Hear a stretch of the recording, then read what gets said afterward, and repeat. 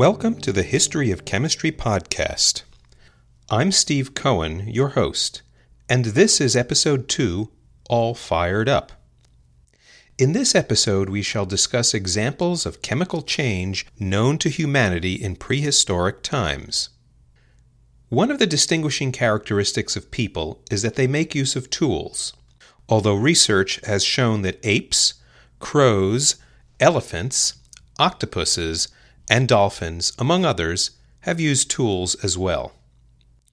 For our part, our prehistoric hominid relatives, starting several million years ago, crafted hammers, hand axes, scrapers, knives, harpoons, spears, needles and thread, clothing, sculptures, and more. They created their tools and products out of bone, stone, ivory, and leather. But in all these cases, the materials remained what they were. Stone was stone, and ivory was ivory. The materials didn't change from one into the other. Except when our ancient relatives used fire. Fire changed the consistency of food, making it softer and easier to chew and digest, as well as improving the flavor and sanitizing it from parasites and bacteria. Fire hardened certain rocks formed into weapons, toughening them for better killing of prey. Fire hardened clay into pottery and bricks, allowing storage of foods and other objects, as well as constructing artificial caves, that is, houses. Now, I don't mean to say that with fire you can change stone into leather, but with fire you can alter substantially the essential characteristics of your starting materials. And that is, at its heart, chemistry. The deliberate use of fire to alter material characteristics is termed the discovery of fire. Exactly when the discovery of fire happened is still a matter of debate among paleontologists. Most seem to agree that fire was deliberately used at least 300,000 years ago, with some evidence for over 1 million years ago. We shall talk more about fire in later episodes, but I will say here that fire has been a target of study almost continuously from ancient times through the present. Many early philosophers regarded fire as an actual object, but science has rejected that view for well over 2 centuries. Rather, chemists now regard fire as a byproduct or phenomenon visible during rapid, hot chemical change. A second chemical change harnessed by prehistoric peoples is fermentation. We now understand that fermentation uses growing microbes to chemically change certain compounds into other, more desired ones. Fermentation can be a natural process without human intervention. That is, various fruits can ferment in the wild. A variety of animals are known to indulge in these fruits and berries and get drunk. Others, such as certain bats and tree shrews, eat fermenting fruits but don't appear to be intoxicated. But clearly human beings, like a lot of other living creatures, do get drunk from fermentation of fruit sugars into ethanol, a particular type of organic molecule that is only mildly toxic, but also gives an odd neurological effect in low doses. So perhaps people noticed certain fruits and berries undergoing fermentation.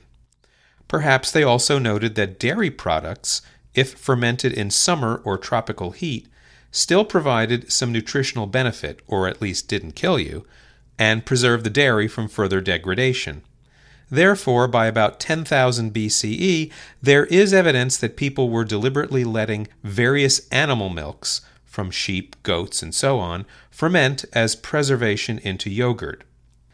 It turns out that the caloric value of a food increases with fermentation, providing extra calories for hungry people on prehistoric subsistence farming, and frees up amino acids originating in proteins for easier digestion. By 7000 BCE, people in what is now China began to brew fermented beverages. Their starting material was rice, honey, grapes, and hawthorn. This was the start of alcoholic fermentation. Around 1,000 years later, the first winemaking is known from the Near East. Exactly when this happened is difficult to determine, but it is clear that fermentation into beverages, yogurts, cheeses, preserved fish, and more existed before the invention of writing. But the actual process by which foods fermented into other foods remained mysterious until less than 2 centuries ago, when the French scientist Louis Pasteur uncovered what happened. Until then, people speculated on all sorts of causes, perhaps even some kind of innate vital force. Pasteur discovered in 1857 that yeast microbes themselves were transforming the sugars in foods into alcohol. He also discovered that heating the food killed the microbes, thus preserving the food from rotting, and thus invented what's now called pasteurization. We shall have more to say about Pasteur when we get to the topic of organic chemistry. So now we know of 2 chemical methods of effecting chemical change in materials known to prehistoric peoples: heat and fermenting. Bread making, another example of fermentation, is known from the late Ice Ages onward. It became very popular with the rise of agriculture after the end of the Ice Ages. Baking bread thus involves both types of prehistoric chemical change: that of fermentation of the dough to cause it to rise to some degree, plus application of fire to bake it and stop the fermentation. By the way, baking bread causes certain reactions among proteins and sugars in the dough, or added sugars or eggs in the dough. The reactions are now called Maillard reactions, creating molecules with the flavors of toast and other savory smells. Another prehistoric material discovered around the end of the Ice Ages was metal. The first use of metal is known around 9000 BCE with copper. Copper is among several types of metals known in prehistoric times, including gold, silver, iron from meteorites, and lead. The discovery that copper didn't shatter when hit like other rocks meant that it could be beaten and formed into objects. But copper does become brittle after repeated hammering, and another discovery, that of heating and then rapidly quenching the copper in cold water, a process called annealing, made copper extremely workable. Annealing is another chemical process that changes the crystal structure of the copper, but the scientific details were unknown to ancient people. To them, the result was the important thing. Prehistoric people made copper into knives and sickles. Use of native copper metal thus ushered in the last stage of the Stone Age, often called the Chalcolithic, mostly in Turkey, Iran, and India, as well as possibly in the Upper Peninsula of Michigan from around 5000 BCE. The name Chalcolithic is a combination of the Greek words chalkos, copper, and lithos, stone. In this time, most tools were stone, but a small and growing number of tools were made from copper. The name for the metal copper itself originates in Latin as cuprium ius, that is, Cypriot metal, because the source of the metal for ancient Rome was largely from that Mediterranean island. Gold was also known in prehistoric times, for it can be found occasionally as nuggets. Gold, however, is much rarer and softer than copper, so it was not appropriate for everyday tools and weaponry. Instead, it seems to have been reserved for the elite as jewelry. Gold, in fact, can be beaten and worked into fine foils and wires suitable for ornamental wear. The name gold is a very old one in English, and is related, in fact, to the word yellow and the yolk of an egg. Lead was also occasionally found as a metal in prehistory. A small statue of lead dating to 6500 BCE was found in Turkey. But lead, too, is very soft and therefore not worth using for tools and weapons needing hardness.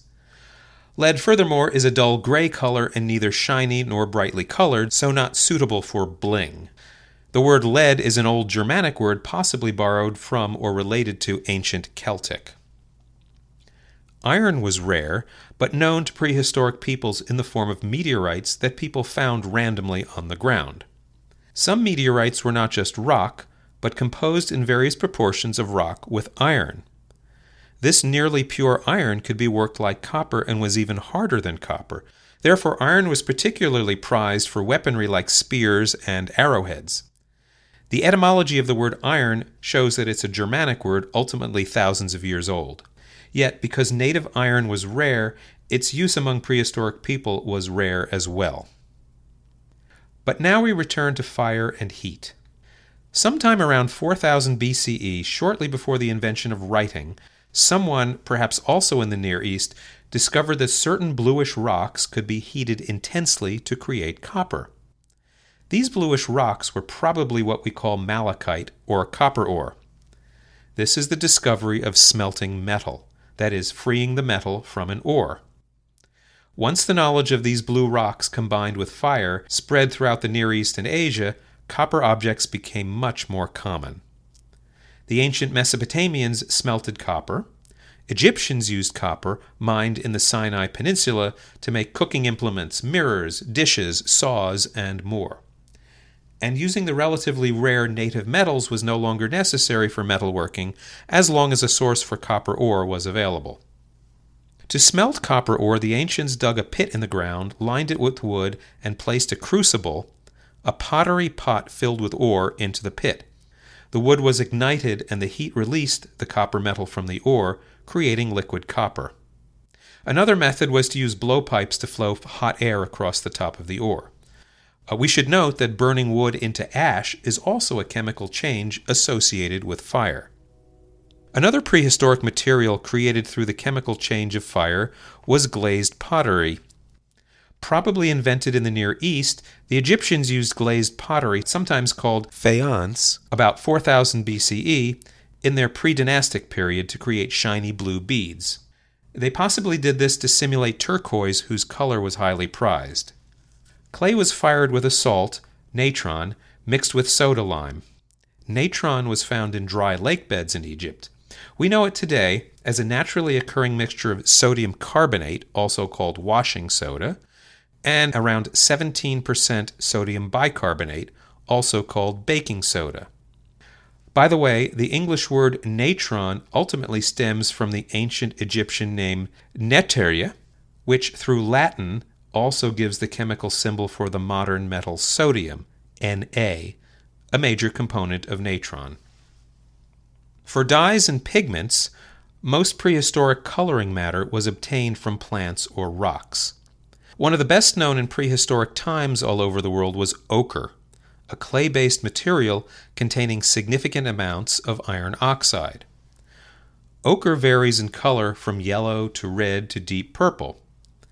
While evidently prehistoric peoples used ochre in its natural state, there is some evidence that some, even during the Ice Ages, were aware that heating ochre can bring about a color change, that is, a chemical change, to a red color. Many famous cave paintings were created using yellow ochre and red ochre. Alloys, or mixtures of metals, were just beginning to be discovered at the end of the Stone Age. The first alloy to be invented was bronze, a mixture of tin and copper. Most likely the bronze was accidentally created by using an impure copper ore containing tin ore. Evidence for early bronze has been dated to 4500 BCE in what is now Serbia, with discovery of a piece of tinfoil bronze and a ring. An advantage of this tin bronze is that it melts at a lower temperature than copper, so is easier to cast into molded shapes. Bronze is also harder than copper, so it can be more useful to make tools. Soon thereafter, some bronze artifacts are known from Egypt, Iran, Iraq, Afghanistan, and China. Bronze also has a yellow color similar to gold, unlike the reddish hue of copper. The word tin is an old Germanic word, while the word bronze is from medieval Latin, maybe ultimately from Old Persian. We will talk more about bronze later in the early historic period. We can summarize these two basic methods of chemical change that our prehistoric forebears used: fermenting and fire. Those two methods were applied to practical results: brewing beer, making wine, baking bread, making bronze, winning copper from its ore, heating dye to change its color, and early glazing of pottery, not to mention pottery and bricks themselves, and cooking food. We also remember that these examples are practical, not theoretical chemistry. Because the era we are talking about was prehistoric, before writing existed, we do not know what our ancestors thought about these methods. We do not know if they considered explanations for chemical change, be they scientific or mythological. In fact, there was no difference between scientific and mythological in this era, for science didn't exist. Perhaps these processes were just done, they just happened, and who could understand the mysteries of the world anyway? At this point in our chemical history, we have no writing to help us understand their thoughts, and therefore only surviving artifacts as evidence for ancient chemistry. Fire in particular will be a topic of recurring interest in chemistry, both because of its lively appearance, but also its use in applying heat to make chemical reactions. Even today, in some chemistry laboratories, you can find Bunsen burners that burn natural gas to create a flame and thereby heat to run a chemical reaction. What heat is required several thousand years of chemical experimentation to explain. The transfer of heat from one object to another and why that helps to run a chemical reaction is the study of modern chemical thermodynamics, or movement of heat. We shall discuss these topics much later in our story. In the next episode, we shall examine chemical knowledge at the beginnings of history, the onset of the Bronze Age, when the first written records appear. Until then, brave the elements. Thank you for listening to the History of Chemistry podcast.